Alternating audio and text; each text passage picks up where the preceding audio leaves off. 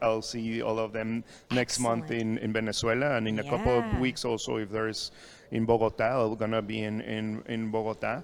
But there's a great opportunity in Venezuela because there's hyperinflation, their currency is a mess, etc. But they just dollarized their economy last year, so that's a great opportunity, for example, for stable coins, because people cannot pay anymore with a kilogram of bill for bread. And also something that I said during my talk is there's a huge difference between having an extra income of $1, $2, $5, $10 for someone in Venezuela, Mexico, Colombia, etc., than from someone from the United States. With that, you can feed yourself or your family for a day, and that's going to be that's a big change.